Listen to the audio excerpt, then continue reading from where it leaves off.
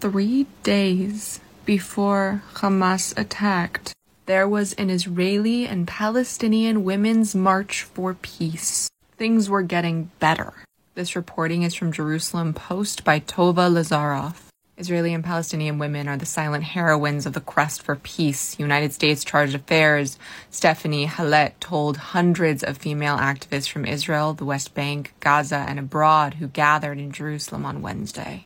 You are not only stakeholders in the quest for peace, but you're often working tirelessly behind the scenes to build bridges as you are doing here today with each other, fostering understanding and promoting reconciliation, she said. Hallett spoke to members of the Israeli group Women Wage Peace and the Palestinian Women of the Sun. They held an afternoon march in Jerusalem from the Monument of Tolerance to the end of Goldman Promenade in Jerusalem's Armon HaNatziv neighborhood.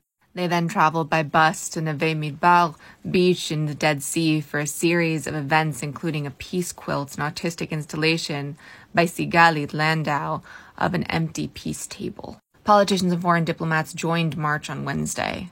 Diplomats posted in Israel as well as politicians from abroad also participated, including Sonia McGuinness, Irish ambassador-designate, and Viviane Tettelbaum, member of Belgium's regional parliament and vice president of European Women's Lobby. The true groups draw women of all political stripes around a central belief in peace and demand that women be included in the peacemaking process. In addressing participants at Monday's events, Hallett said, "Your unwavering commitment to peace is a testament to the strength and resilience of everyone here and everyone in your communities who support you. Empowering women in all aspects of society, including in peace negotiations, as we know very well is central to our foreign policy agenda, including right here in Jerusalem. Women are absolutely at the forefront of these efforts, and I commit to you that I and my colleagues at the Embassy and our Office of Palestinian Affairs will continue to champion your essential role in building a better future for us, for you, for me, for our sons, our daughters, for all of us." Leaders call for more women to join. Yael Admi, one of the founders and leaders of the Israeli-based group Women Wage Peace, told media that it is time for courageous leaders to generate hope for a better future for our children. Re'im Hayar, founder of Women of the Sun, said more and more women join the movement, women who want to protect their children and prevent them from being the next victim. "We started out as a movement with a few lone women, and now we are thousands from the West Bank and Gaza. We no longer take the back seat and are determined to act persistently to end the cycle of bloodshed and to achieve freedom and a just, honorable life for Palestinian and Israeli children." Eva Bialdea, Finnish member of parliament, said she came to Israel just for this event to support the courageous Israeli and Palestinian women. "In Finland, my generation has not experienced war, although they've seen violence in the private sphere.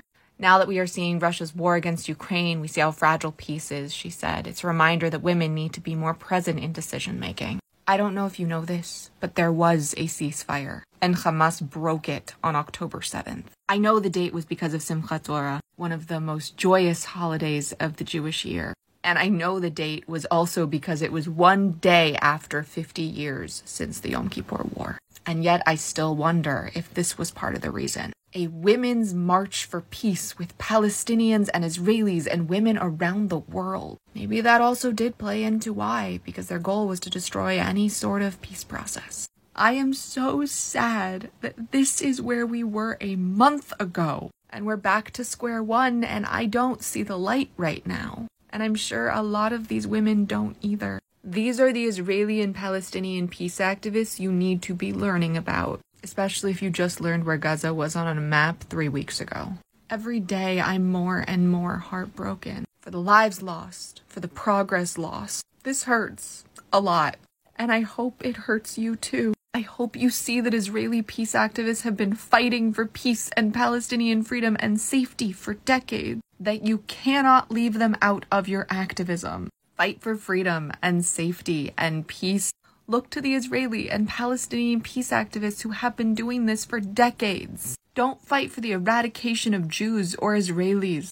Work with the people who have been working on this forever. That was Wednesday.